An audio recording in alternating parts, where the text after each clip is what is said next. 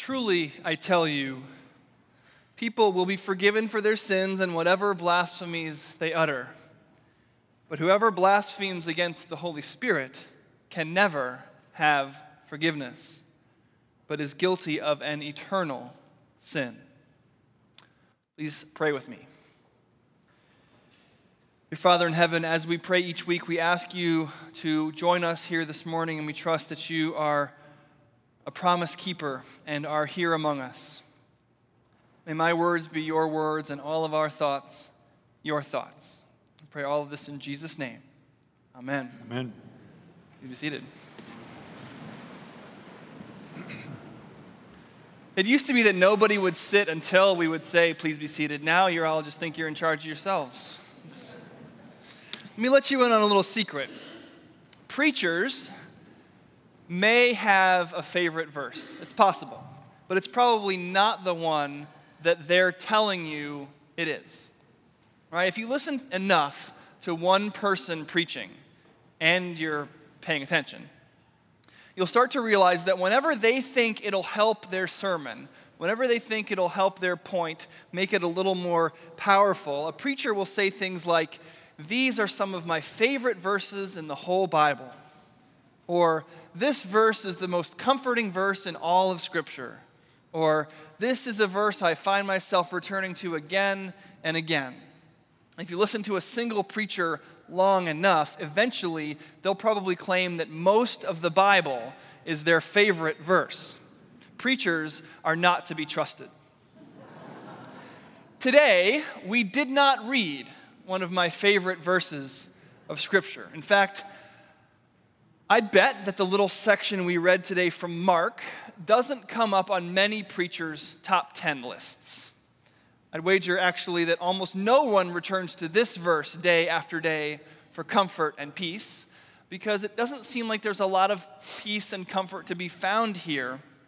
"Truly, I tell you," says Jesus, "people will be forgiven for their sins and whatever blasphemies they utter.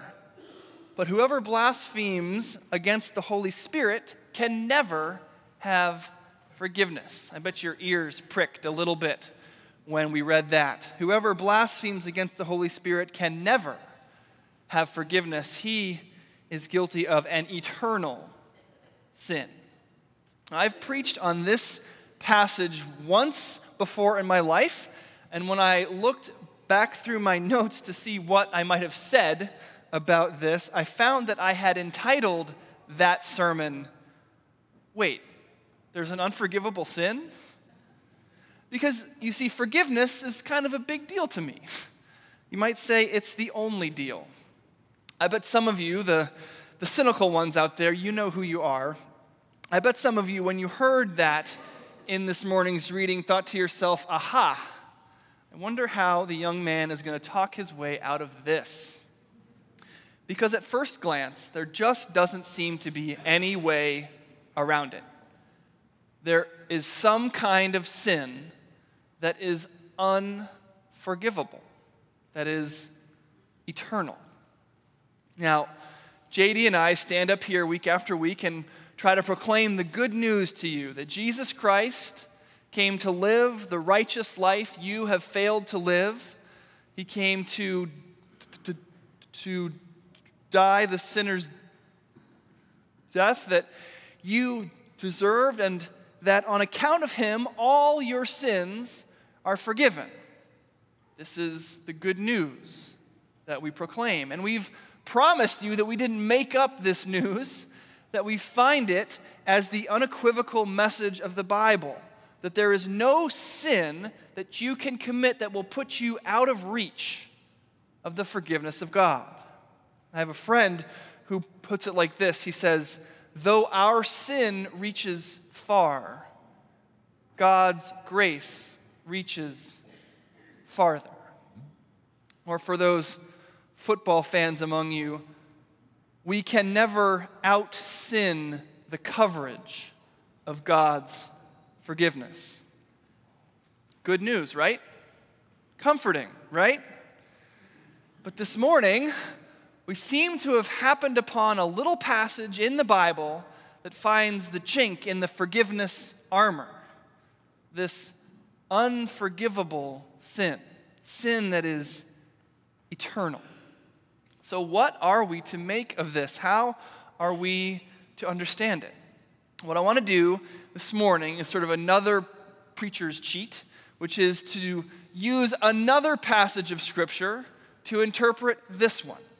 And I'm convinced that when we read this story, this parable that Jesus tells, we will more easily see the key to understanding this hard teaching about an unforgivable sin. So, in Matthew 22, Jesus tells a story that you've probably heard once or twice in your life, the story of a wedding feast. A king throws a big party on the occasion of the wedding of his son, and he sends out wedding invitations to all the fancy people in the town, the best and the brightest. But when he sends his servants out to pick up the people that he's invited to the wedding, none of them actually want to come. He tells them how wonderful the party will be, but they make fun of it. Some of them even mistreat and kill the messengers. Talk about not wanting to go to a party. But the king decides that he wants a full house for the wedding of his son, and so he sends his servants into the streets. And he just says, bring everyone you can find, regardless of who they are. And this is what the gospel is all about, right? Jesus didn't come for the good, fancy people who sleep well at night, who make a lot of money and don't feel guilty about it, who have success oozing out of their pores. Jesus didn't come for them. He came for the rest of us, the street people who live our lives in perpetual fear, who don't know how things are going to turn out, who wonder if we'd recognize success if it came up and slapped us across the face. The gospel, the good news, is good news for us, the people who aren't ordinarily invited to the good parties. Jesus is saying that we're the ones who end up inside the wedding feast. Amen. But tragically, Jesus doesn't stop the story there. He continues. But when the king came in to see the guests, he noticed a man there who was not wearing a wedding robe. And he said to him, "Friend, how did you get in here without a wedding robe?" And he was speechless. And the king said to the attendants, "Bind him hand and foot and throw him into the outer darkness, where there will be weeping and gnashing of teeth." Yikes, right? This is a hard teaching, unforgivable sin level hard. Now I remember, and this is true confessions time, a teaching that I did on this scripture years ago before I knew anything, and when I knew even less than I know now. This was a teaching that I was really proud of at the time. I thought it was incredibly profound. I said that this parable of the wedding feast illustrated what the Christian life is really all about. You see, the gospel is for those people who aren't good enough to be invited to the party. The king's servants go out into the street and invite all the people in, just the way they are. And that's what Jesus does for us. He meets us where we are and invites us into the party, whether or not we deserve it. But, I said, once you get inside the party, you've got to change your clothes. The king probably has a closet full of wedding robes just waiting to be put on. When you get inside that party, when you become a Christian, you can't just stay the person you were before. You have to change into a wedding robe. Become a person worthy of the party to which you are now invited. You see what I did there? I turned having a wedding robe into a human accomplishment, something that you can achieve. The king invites the dirty, downtrodden sinners into his house. But when he comes into the room and actually sees them like that, he's shocked. He says, "Wait a minute. Why are you wearing your old clothes? Throw that guy out, weeping and gnashing of teeth for you. So putting on a wedding robe has become something that the guest of the king has to do to stay inside the party. This was my teaching. What's important isn't getting in, that's easy. What's important is staying in. That's hard. So listen, it's all grace until you get in. It's all grace until you become a Christian. Then you'd better shape up, or it's the outer darkness for you. If you commit some unforgivable sin, you'll find yourself where there is weeping and gnashing of teeth. But this teaching, despite how it appeals to our common sense, is completely wrong and totally awful. And if we can understand this story of the wedding feast correctly, I think it'll give us the key to understanding what Jesus can possibly be talking about when he's talking about an unforgivable sin. Because see, when Jesus' listeners heard this story, when they heard Jesus talking about a wedding robe, this idea would have brought up instant images for them. You see, when we hear the word robe, we think of a bathrobe.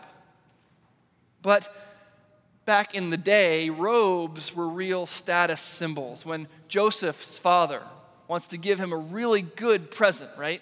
He gives him a robe of many colors.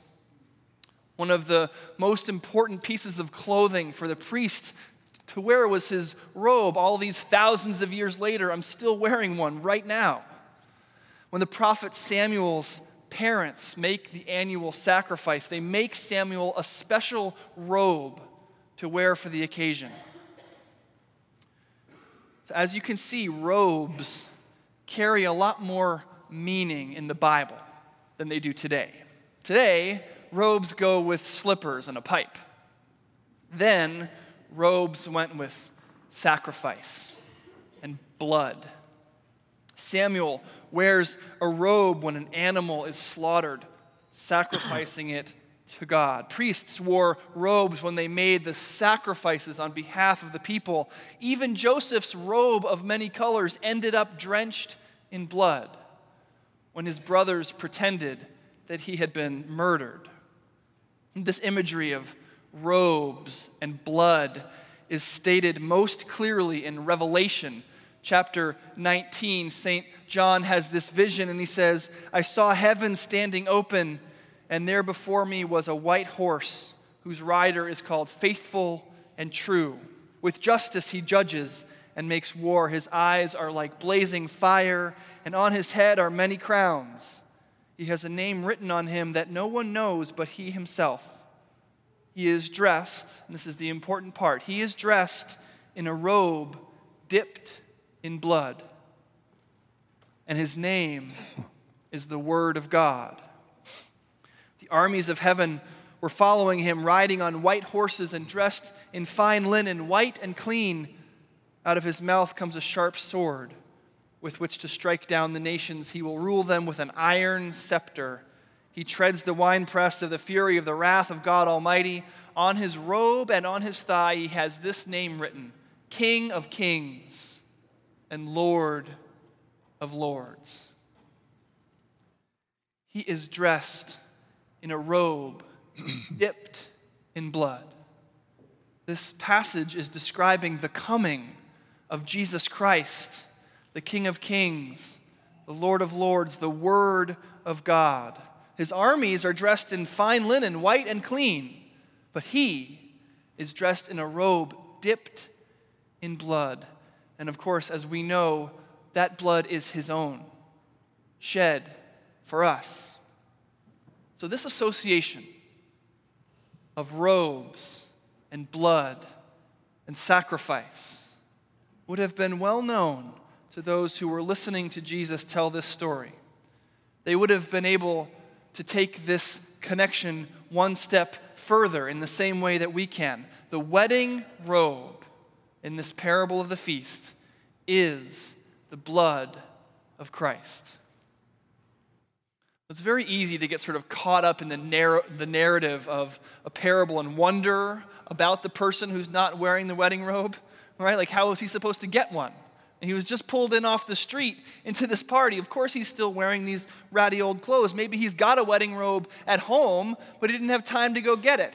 Maybe the king didn't have any in his size. What's going on here? But this is not the point of the parable. We can't read parables like this. They're not meant to be fully formed stories with character arcs and detailed explanations. Parables are simple stories told to illustrate a simple point. What's important is the point, not the details of the story. And the point of this parable, the wedding feast, couldn't be simpler. To be at this party, you need to be wearing a wedding robe. Or to put it in translated terms, to be in the kingdom of heaven, you must be covered by the blood of Christ.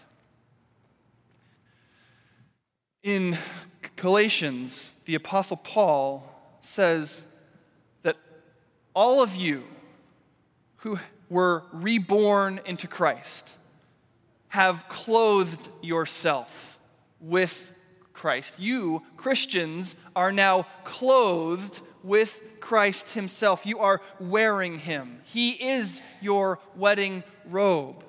It is the blood of Christ, that robe that affords us entrance into the wedding feast of the kingdom of heaven. And the unforgivable sin, the one thing that can get you kicked out of the party, is not being covered by the blood of Christ. But remember the good news. You are covered by the blood of Christ. You have clothed yourself in Christ. Jesus did come to live the righteous life that you failed to live, and he did come to die the sinner's death that you deserved. In 2 Corinthians chapter 5, St. Paul makes this incredibly and profoundly crystal clear. Therefore, he says, if anyone is in Christ, the new creation has come. Behold, the old is gone, the new is here. The you that was wearing your dirty, raggedy old clothes, the you that might have gotten kicked out of the party, the you that desperately needed forgiveness, that was committing unforgivable sins left and right, that you doesn't exist anymore. Listen to this simple truth. Outside of Christ, every sin is unforgivable. But in Christ, all sins are already forgiven. All of our unforgivable sins were laid on the shoulders of our Savior Jesus Christ, and he took them to the grave. And when he rose 3 days later, he left them there, dead, gone, forgotten, forever. All your unforgivable sins have been taken away, taken to the cross, and put to rest. You are not now merely forgiven. You are a new creation. Perfect in the eyes of God. Amen.